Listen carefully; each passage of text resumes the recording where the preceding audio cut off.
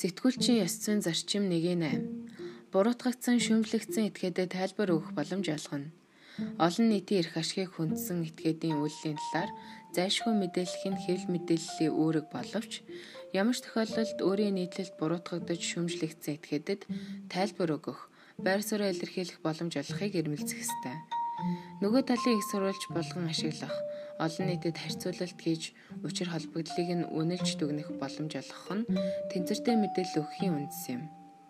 Хамгийн адгийн үйлдэл гаргасан ч тухайн этгээд өөрийн санаа, үзэл бодлоо илэрхийлэх хэрэгтэй байдгийг ямагт санах хэрэгтэй. Сэтгүүлчийн ёс зүйн зарчим 1-9. Нийтлэж нэвтрүүлсэн мэдээлэл нь ташаа болгон тогтоогдсон мэдээллийг нэн даруй залруулна. Нийтлэлсэн нэвтрүүлсэн мэдээллийг редакцийн зүгээс нэгтлэлж шалгаагүй гаргаснаа мэдвэл залруулах нь редакцийн үүрэг юм.